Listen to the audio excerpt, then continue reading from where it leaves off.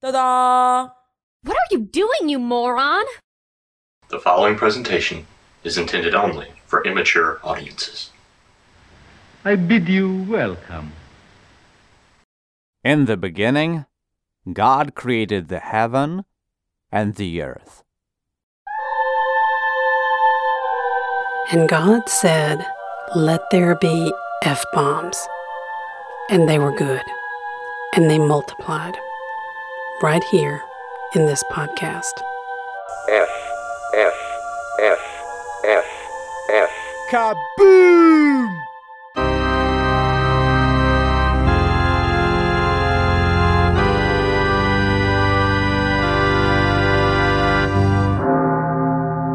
Bless me, Father, for I have sinned. It's been about 2 months since my last episode. You realize some people aren't going to be happy with this? Yeah, well, apologies to my 2-3 listeners. This material's awfully busy. Even though I've already done the heavy lifting, research and writing. When it comes to editing, that just takes as long as it takes. Go to a therapist. You sure do have your problems.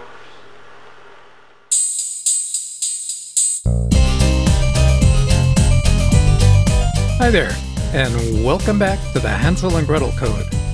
This here is episode 30. Yes, this is amazing. I am totally impressed by everything that's happening here. I'm listening, but I don't like it.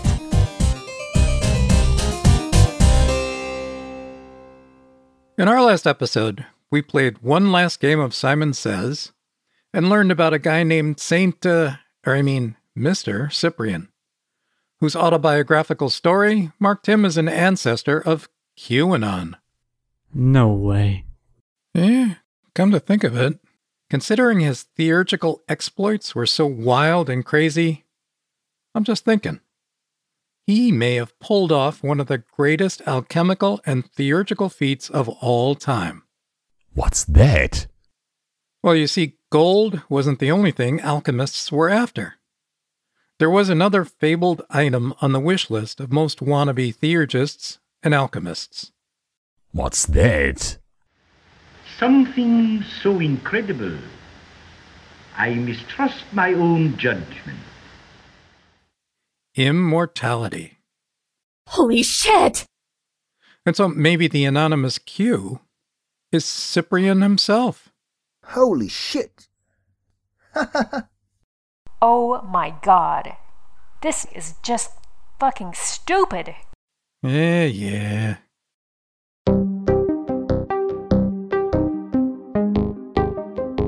Part 1. Teil 1, in which we meet the real Dr. Faustus and find out he was the Julia Child of Renaissance magic. Julia Child presents the Chicken Sisters and Old Madam Hen. Oh boy.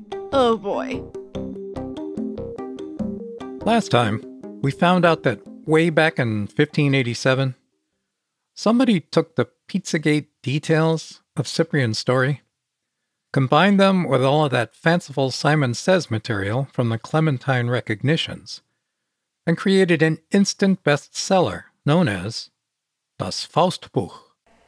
Yeah, it's okay. It was first translated into English in 1592 as The History of the Damnable Life and Deserved Death of Dr. John Faustus. Yikes! Turns out there was a guy who traveled all over Germany in the early 16th century, calling himself Magister Georgius Sabellicus Faustus Jr. And wherever he went, he passed himself off as a theurgist, astrologer, alchemist, seer, and even medical doctor. A most distinguished scientist. Not. Plenty of sources testified to his existence and his questionable character. And so his sketchy reputation provided the perfect hook to hang all of that juicy Cyprian and Simon Magus material on. Whoever had that bright idea mixed all those stories together, added a dash of the story of a certain Saint Theophilus of Adana, a guy who, despite his reported deal with the devil, did not get himself demoted from Saint Theophilus to Mr. Theophilus.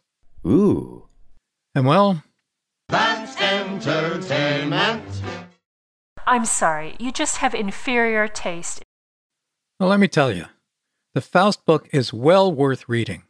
Not only because, to this day, it's still entertaining, it's also excellent training for your intuition. Which really means it lets your intuition teach you about itself. How?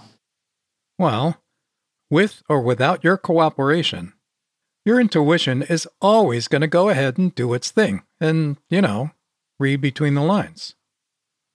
If you turn a blind eye to it, though, as most people in this culture do, all you're going to get is an obvious morality play of right versus wrong, even while it's dressed up as comedic fantasy. All right, well, that's good enough for me. It's close enough. But if you dare to look, you're going to have one of those awkward moments of cognitive dissonance that intuition alone has the power to produce. What are you talking about? Well, that early Faust story has just enough humor in it to let your logical mind take a back seat and allow intuition to do the driving. And if you do manage to resist that urge to use your logical judgment, you're going to notice that the character everyone is supposed to think of as wrong, if not downright evil, is pretty much a personification of intuition. Pseudo-intellectual bullshit. I think it's best if you read this early version of Faust for yourself. You can borrow a very nice modern translation of it on archive.org. I'll leave a link. Whatever. Now remember, I told you last time I was going to introduce you to the real Dr. Faust? I remember. Well, I'm just about to do that. And finally... So that early Faust book may have been based on all sorts of guys we've already mentioned, but the more famous and much more refined literary versions of Faust, namely those written by Marlowe and Goethe, well, they were more solidly based on someone we haven't mentioned before. And he's someone we need to know. Why? Well, he happens to be the very guy that the character of Hansel was based on. You can't be serious. Oh, yeah, I am. He's not only Hansel's closest metaphoric ancestor. Hansel is the spitting image of him. All right, if you say so. Indeed, I do. He is the most famous German practitioner and explicator of all three Hermetic arts, theurgy, alchemy, and astrology, and a metaphoric ancestor of the most interesting man in the world. Ladies and gentlemen, my dear friends and supporters, I give you the humanist scholar, polymath physician from Cologne, Germany, Heinrich Cornelius Agrippa von Nettesheim. A most distinguished scientist whose name we know, even in the wild of Transylvania. I don't get it. Because the name is just kind of boring.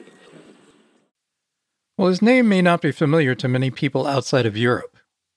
But the good news is, if Agrippa were alive today, you can be sure he'd be tackling the most important problems of modern life.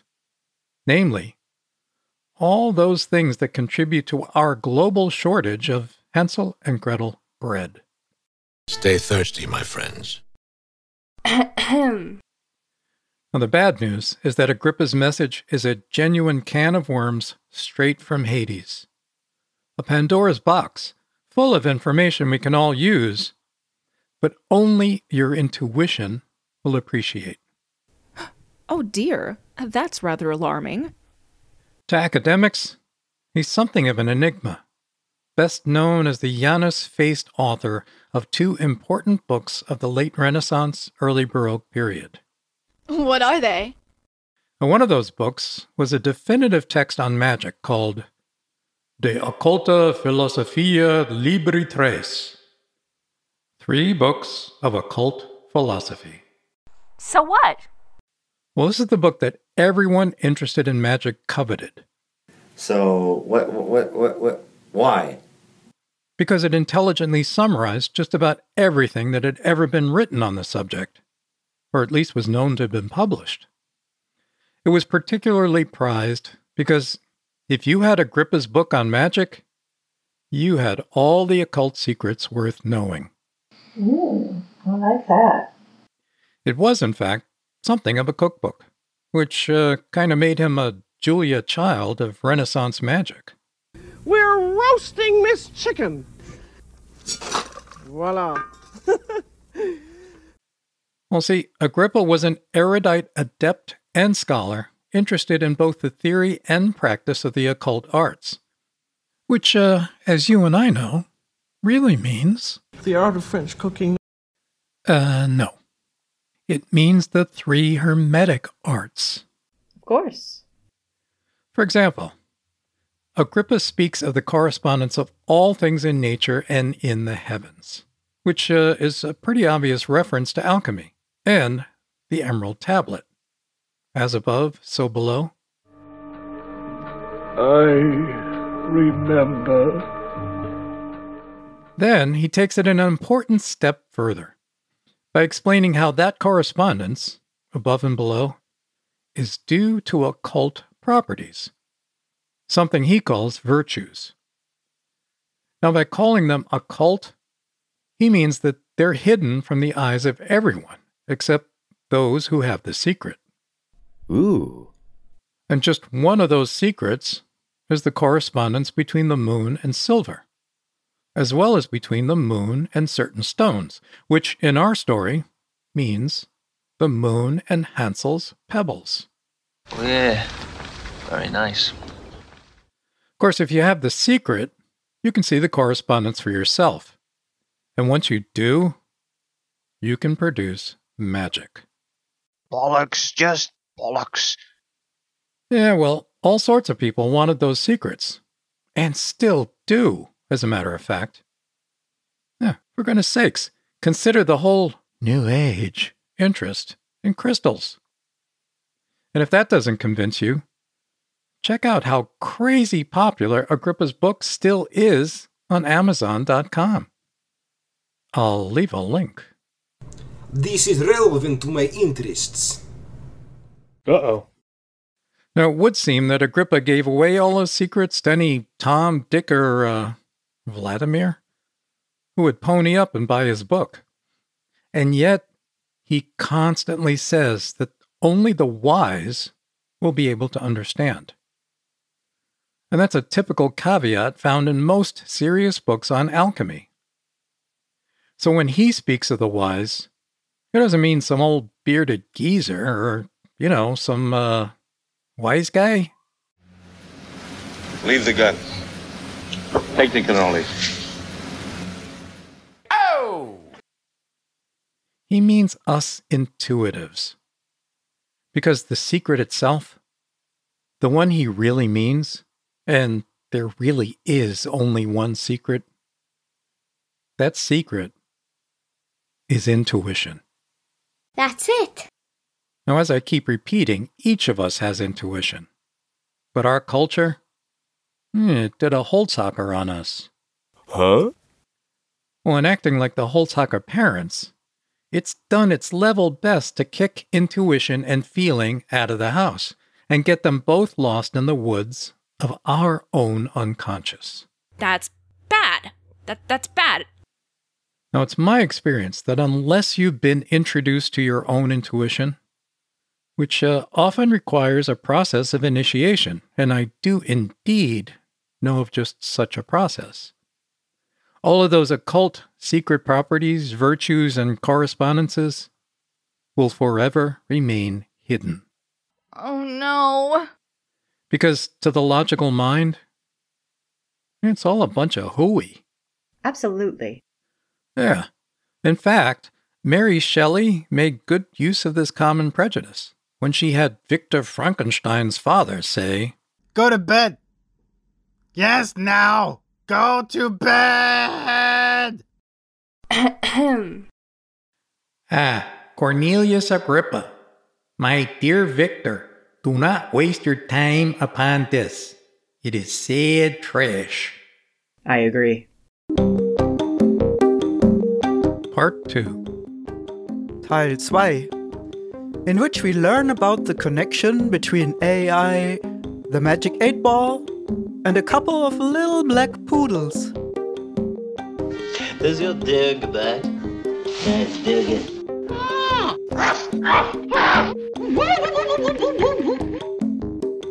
You don't need to read a whole lot of Agrippa's book to realize that he isn't selling magic spells, even as he spells them all out for anyone and everyone to read.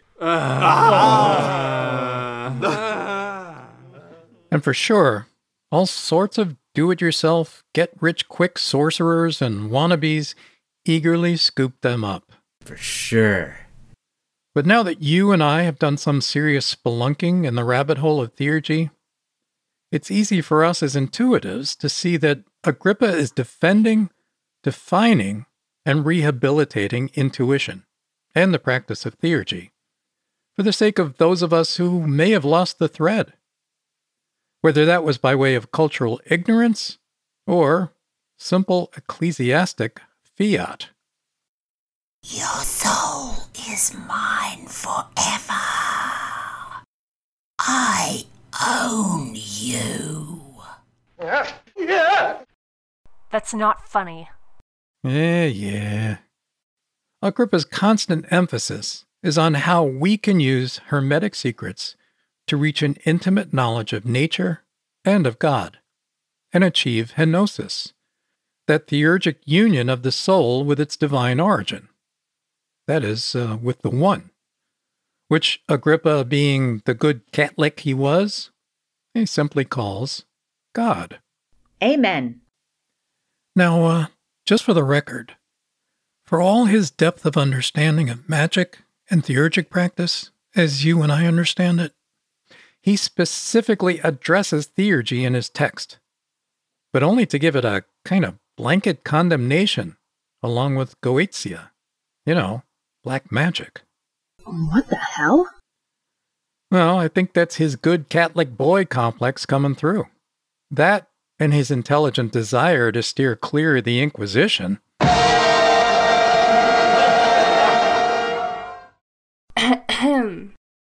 Reading Agrippa, it's apparent that he is a highly educated intuitive, adept at all three of the Hermetic arts. And his books were so famous that, as I said, he's considered the chief model for the character of Faust in both Marlowe's and Goethe's versions of the story. How do you know that? How do you know that? Well, according to Francis Yates, the famous scholar of Renaissance magic and occultism, Christopher Marlowe's Dr. Faustus was essentially propaganda against theurgy and against Agrippa. And that's obvious, if only because in the end, Marlowe's Faustus, he's taken off to hell, punished for his interest in occult intuitive knowledge and the power it could bestow. Naturally. Now, not having read Marlowe myself... excuse you. Yeah, well, I can't say whether or not Marlowe understood his own intuition. I can only surmise that he didn't. Is that so? Now, I did read a few analyses of the play. Oh my. You gotta think, though, whoever wrote those analyses, scholarly or not, probably wasn't intuitive. So that's no real help. Some people say. Well, I have read Goethe's Faust. A couple of times. At least part one, that is. Apparently, Goethe was an astute reader of Agrippa. And I think much more amenable to intuition, as well as to Agrippa. Yeah, at least he allows Faust his redemption. Hooray! Both Marlowe and Goethe characterize Faust as a kind of Aristotelian savant. He had mastered everything that was worth learning by virtue of logic, but found that it brought him little or no satisfaction. And why not? Funny you should ask. This interest in mastering all human knowledge, it's a metaphoric theme we're going to find later on in the fairy tale. And for sure, it's fundamental to the development of AI. Indeed. It was once a serious goal of at least two 17th century giants of philosophy, Francis Bacon and Jan Comenius. It was termed pansophism, the goal being to organize all human knowledge in such a way as to be able to learn it all. Wow. Now, the modern enterprise of digitizing all available books and writing and even the spoken word and making it all available online, it almost exactly fits the aims of Comenius in particular, who was, in fact, an educator. It's also fundamental to the AI project. That's correct. But just as Faust was dissatisfied with knowledge of bare facts, the unspoken goal of AI is to find something beyond factual knowledge. And that's why I believe that AI should stand for artificial intuition, because the aim is to formulate novel ideas from all of that factual information. And in order to do that, AI has to replicate the power of intuition, which in reality would be genius and nothing short of alchemy. In fact, AI is attempting to create genius, exactly the way one of the characters in Faust creates the famous homunculus. The fuck is that? Well, that was like the magic 8-ball. It was a little being in a bottle who could answer all questions. Oh, wow, man. Yeah, but AI can't give us truth. It can only regurgitate facts and opinions that are fed to it. And that makes it like a 6th grader who's trying to sound like an intelligent adult by parroting his parents' opinions and a few facts from the Discovery Channel. The only difference is that AI has a much wider and more complex variety of opinions and facts to parrot. Trying to create living and breathing truth out of cold, digitized facts and random opinions, that's impossible without intuition. And that's why I believe AI is trying to recreate intuition.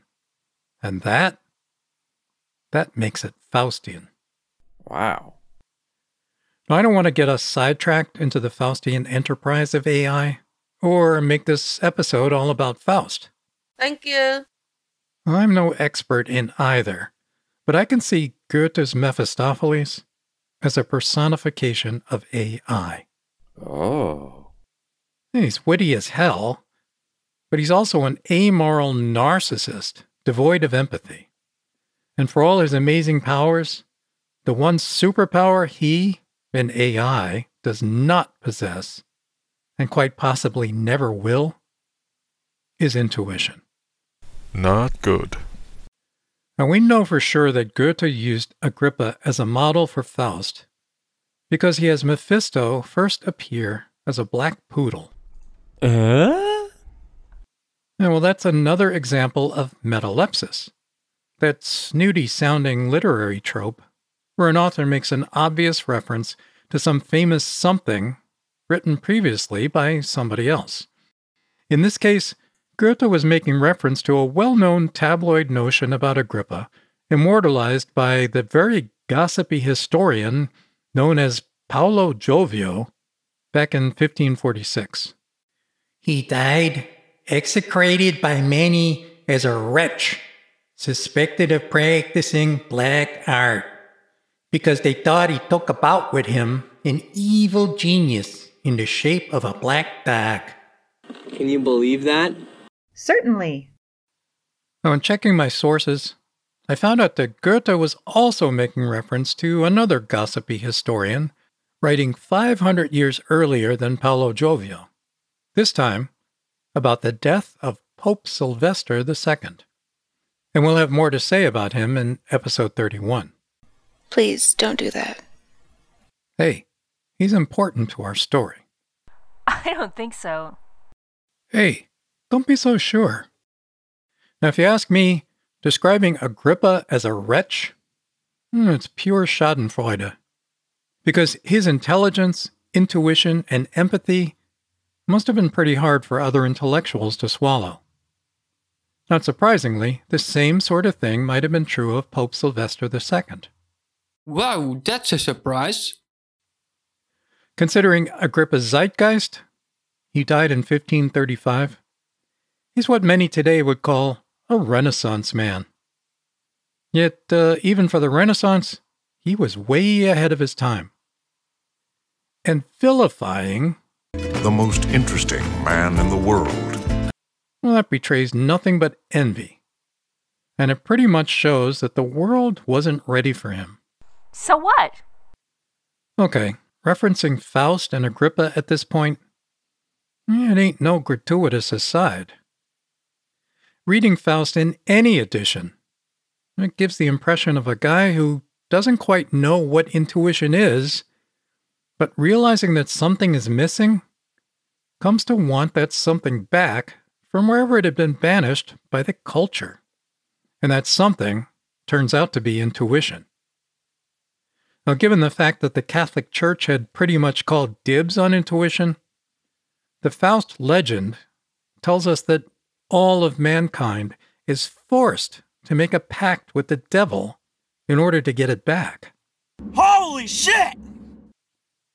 Now, as far as I can tell, Agrippa managed to recover his intuition without having to give up his religion.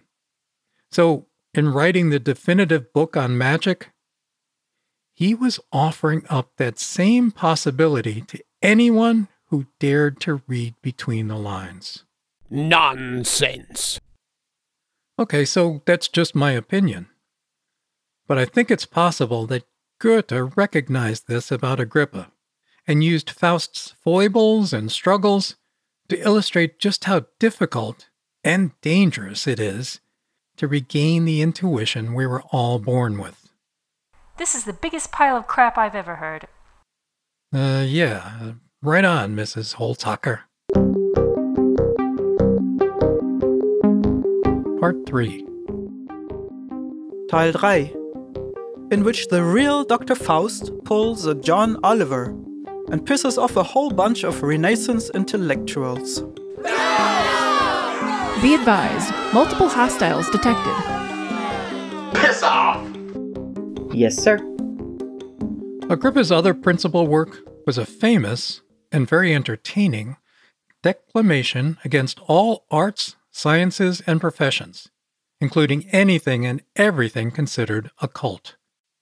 De incertitudine et vanitate scientiarum. On the uncertainty and vanity of the arts and sciences, and the excellence of the Word of God. An invective declamation. Are you out of your mind? Well, it's a very sarcastic attack on all existing fields of knowledge, including all three Hermetic arts, and on the pretensions of close-minded scholars and intellectuals who practice them. Now, he also denounces all the BS that had grown up around the simple doctrines of Christianity, and pleads for a return to the primitive beliefs of the early Christian church. In other words, he's all for that same return to the old-time religion we talked about in earlier episodes. Remember? No. Well, at the time he wrote it, it caused a big stir and pissed off a whole host of characters, educated and otherwise. I will fuck you up. Later on, it caused all sorts of philosophers and historians to lose their minds over his seeming about-face on the subject of magic. Can you please explain what the fuck you are talking about? Well, we've already said Agrippa was heavily invested in the occult Hermetic arts, not just in terms of his academic interest, but his practice of them as well. And yet, here he was calling BS on them and their practitioners. What? Yeah, you'd almost think he was the first in that long line of skeptic magicians. Guys like Harry Houdini, the Amazing Randy, and Penn and Teller. All of them putting energy and vehemence into calling bullshit on whatever they think of as spiritualism and superstition. And there was Agrippa doing the same thing. Precisely.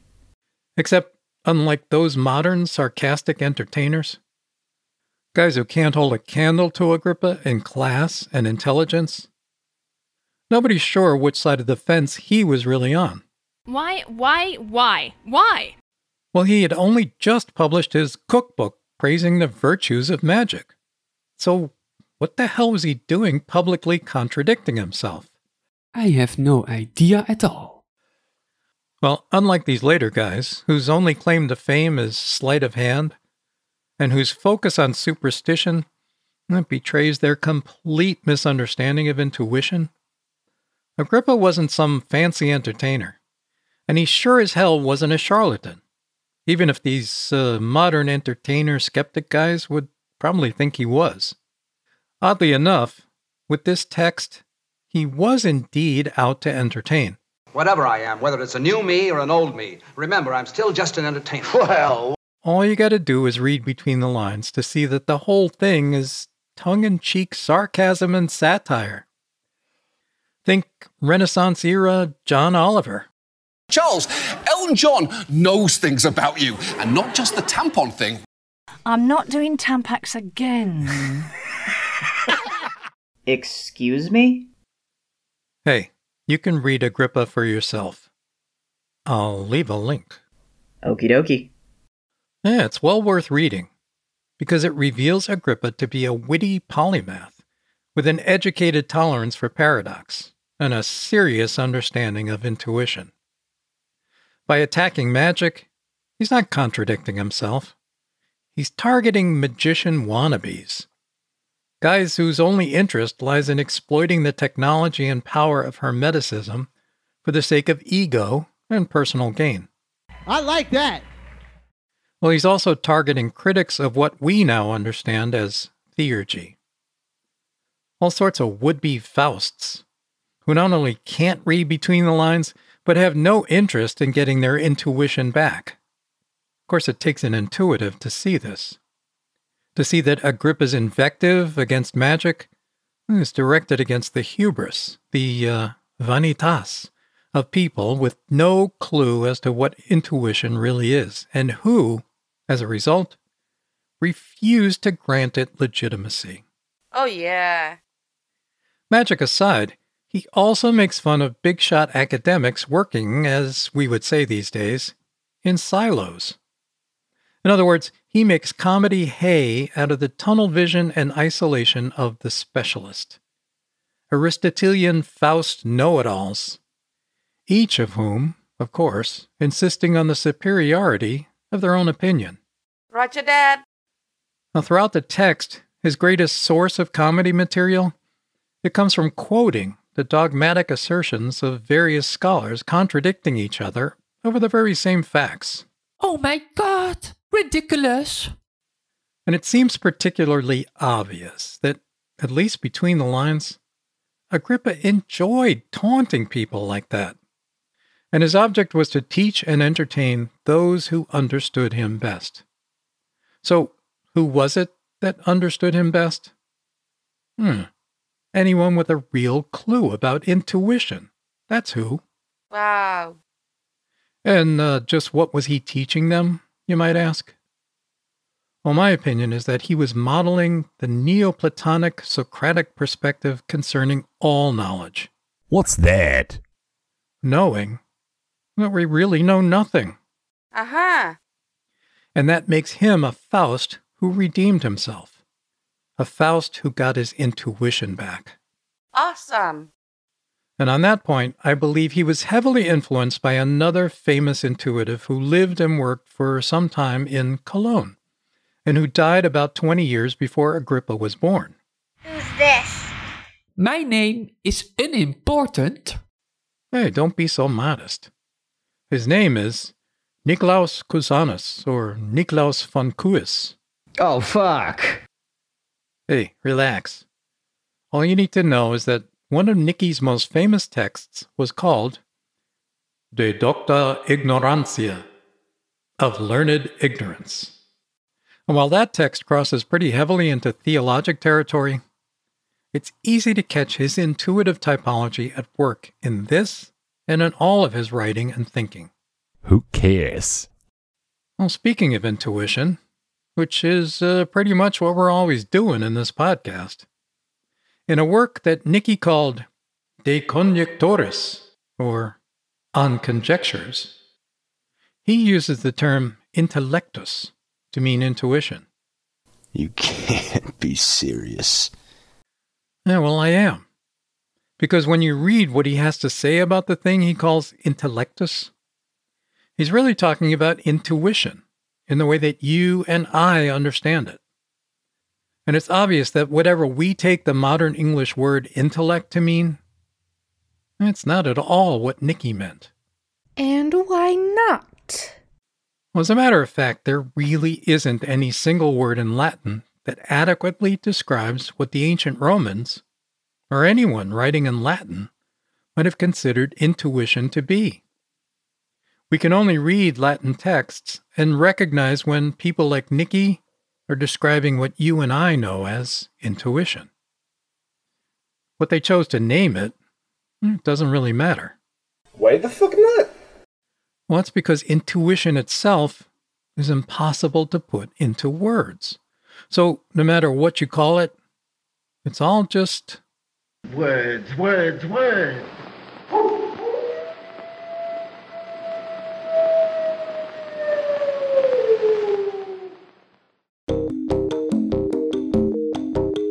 Part 4. Teil 4, in which we take part in a thinking man's magical spelling bee. Can you spell Stephanopoulos? F. How do you spell magic spell? As puzzled as most scholars are by Agrippa's paradoxical stance on magic, one thing they all seem certain of is that Agrippa was dead set against scholastic theology. The fuck is that?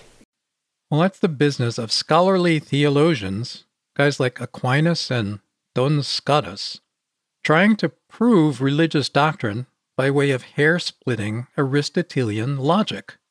Oh God, oh Jesus. Yeah, Agrippa called them egregious wranglers and litigious sophisters, in Latin, of course, saying that they were guys who believe that they can find out and demonstrate those things which are only to be believed by faith. Now, he felt that by grafting logic onto matters of faith, these guys had created an improbable monster, and he called the results of their efforts a centaur. You know, half man, half horse. Oh, I thank you very much, Captain Obvious. Well, here's the thing, though. By saying this, he betrays the bias we all have in favor of our own typology and temperament against that of our opposite number. In other words, Agrippa, having more of a Platonic intuitive temperament, like you and me, well, he found himself unable to fully appreciate the arguments of guys having a more Aristotelian logical temperament, guys like Aquinas and Duns Scotus. Guys whose hair-splitting logic and complicated wordy disquisitions are just as difficult for us intuitives to read and understand as Agrippa's intuitive texts would have been for logical types like them. Have you got no brain? Well, yeah, I do. Except, just like Agrippa's, mine's not wired into the same typology as the scholastics. Thinking not your strong point, dear? Well, if you consider that as far as typology goes, the thinking function, which is pretty much synonymous with logic, is, in fact, my inferior function. So, yeah, you'd be right about that. And because our culture is biased in favor of logic and the thinking function, that explains why Agrippa, as an intuitive, was considered mentally unstable. Are you sure? Oh, yeah. According to Professor Mark van der Poel, Agrippa's involvement with magic was labeled as the delusion of a psychologically unstable mind. A ready victim of the superstition that was assumed to have generally reigned during the 16th century. Hocus pocus, abracadabra. But there's that word again. Hocus pocus. No. I meant superstition. The magic word logic uses to dismiss intuition. The fact that so many people are superstitious, well, doesn't negate intuition. It just means that superstitious people don't understand their own intuition and are vulnerable to, and more likely to believe, those who claim its power. And in that regard, lots of people have gotten hold of magical cookbooks, including Agrippa's, and used them to profit off superstitious people. True that. Consider this email that popped into my mailbox just a few days ago. Are you a businessman or woman, politician or worker? Are you into entertainment without being famous? Do you want to be popular and famous in life? Contact the Spellcaster, a very powerful and spiritual man who can solve all kinds of problems. My spell is 100% reliable for positive results of any life problems. We cure all sickness. My services include love spells, lost love spells, divorce spells, marriage spells, good luck spells, promotion spells, money spell, good job spell, get your money back from scammers spells. We also have cure for any illness. Any questions, please? Part 5. Teil 5, in which we all have a Renaissance Me Too moment. No, I'll kick your ass. You can't do that! Yes, I can, because I'm a girl. Ow! The Schadenfreude unleashed at Agrippa's death should come as no surprise. We know that his two most famous works brought him plenty of fame, but almost zero respect. And well, you can't expect to make fun of people in print without causing a backlash. But there's something else, something specific in his impressive CV that helps explain his vilification and that condescending charge of mental instability we just heard about. What? Agrippa was famous for a third text, one that marks him as the most progressive of all humanist scholars, not only of his time, but of ours as well. Except it was so far ahead of its time, there's no wonder he was considered loony. And that's because, in it, he proclaimed the fact that women are equal to, if not superior, to men in all things that really count. Most assuredly.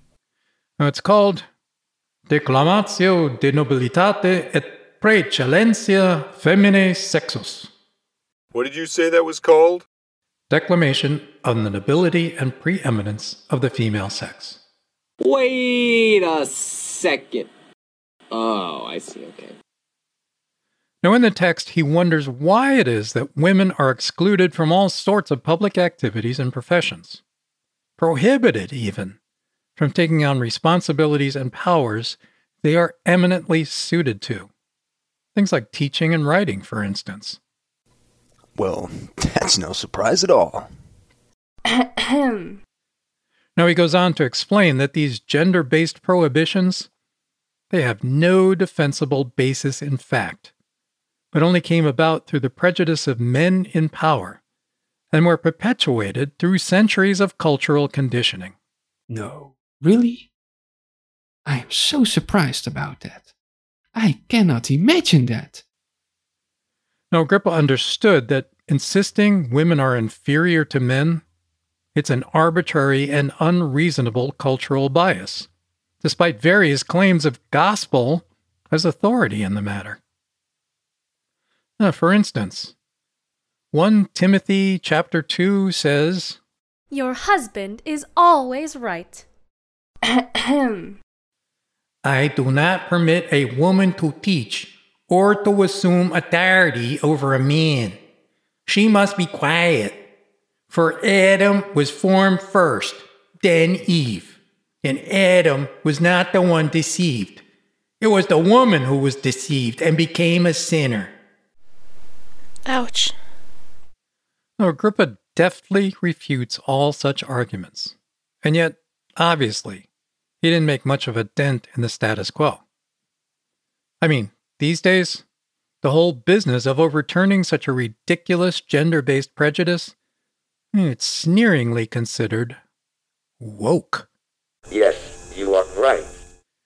Back then, Agrippa's efforts only added to his reputation as mentally unstable. Yes, sir. But there's something else in this. What's that? Well, despite being an intuitive, his lengthy argument leans heavily on logic and makes no mention of intuition per se. And that had me thinking, who, even in this day and age, doesn't believe that intuition is strictly a woman thing? You know, a feminine trait? I don't know. Well, it's such a strong common belief, it might as well be a fact of nature.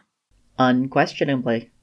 Yeah, zebras have stripes and women have intuition, and you can't change either of them. Exactly. Except it wasn't nature that taught us this. It was the culture. The culture taught us to identify women with intuition and intuition with women. What? Yeah, it's not a fact. It's only a belief. One that the culture continues to reinforce without any pushback. Not even from hardcore, pomo, radical feminists. What? But there's the rub. By insisting that women and intuition are synonymous, it just perpetuates and supports the cultural prejudice that women are inferior to men. This is really confusing for me. Well, let me explain. Because our culture has long considered intuition to be irrational, a weakness, and of course inferior to logic, it brings up a chicken or the egg question. Are women considered inferior because of their association with intuition? Or is intuition considered inferior because of its association with women? I'm thinking this is a double duality. Now, Agrippa's stance as both male intuitive and feminist, that reinforces my own conviction that intuition is not determined by gender. I'm sorry, what? Hey, I'm a guy, and I've got intuition. I'm telling you, intuition is a typology thing. It's not a gender thing. You are hormonally confused. Western culture has actively sought to denigrate intuition by calling it irrational, writing it off as flaky, and otherwise trying to get rid of it, as this fairy tale implies. And it undeniably holds women in that same mental headspace. I thought ladies liked flowers.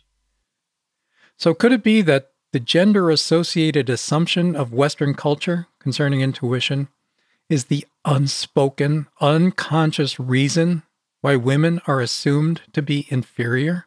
What the fuck? And when a culture based on the supremacy of logic misunderstands intuition as mere superstition and illogical fallacy, it can't help but see women, whom it equates with intuition, in the same light. In other words, as inferior. Clever. Well, this, of course, is heavily based on a near-universal ignorance of intuition. Right. Well, as long as intuition is so grossly misunderstood, and as long as women and intuition, and by extension all the intuitive arts, are lumped together, no matter what strides women make in the context of this culture, this pernicious and dismissive attitude towards women is bound to persist. Son of a bitch! Now, one solution is to get rid of the cultural notion that there's some magical, exclusive connection between intuition and women. Are you crazy? Yeah, well, as I keep saying, intuition is not gender-based. Each of us has intuition. Except, overturning the idea that intuition is limited to women might sound logical, but it's much more likely to be counterproductive. Indubitably. A better solution is to take the cultural stigma of irrationality and inferiority out of intuition. That's it. And that, my friends, is something the author of Hansel and Gretel was trying to do. Really? It's also what you and I are doing by making and by listening to this podcast. Nice. And by extension, it's also what you're doing by making a contribution to the podcast on my Buy Me a Coffee page. I'll leave a link. That was the first hour of free psychiatry. Please donate $1 gazillion to continue your treatment. Alrighty then. Stop right there. This isn't over yet. Right. It's time to spill the beans on the true identity of Hermes Trismegistus. And finally... Yeah, except I've decided to hold off on that and make it the subject of episode 31. How could you? You're so mean. Yeah, well, sorry about that. You'll regret that. Well, in the context of Hansel's moon rocks, I've got an awful lot more to say about Hermes Trismegistus, so rather than adding it here, I'm just going to give him his own episode. It's for the better. Well, in the meantime, please do visit the website where you'll find transcripts, links, and all my peanut gallery credits. You do remember the website address, right? No. Yeah, well, I didn't think so. But I'll bet you remember the drill. Visit us on the web at www.betweenthelines.xyz.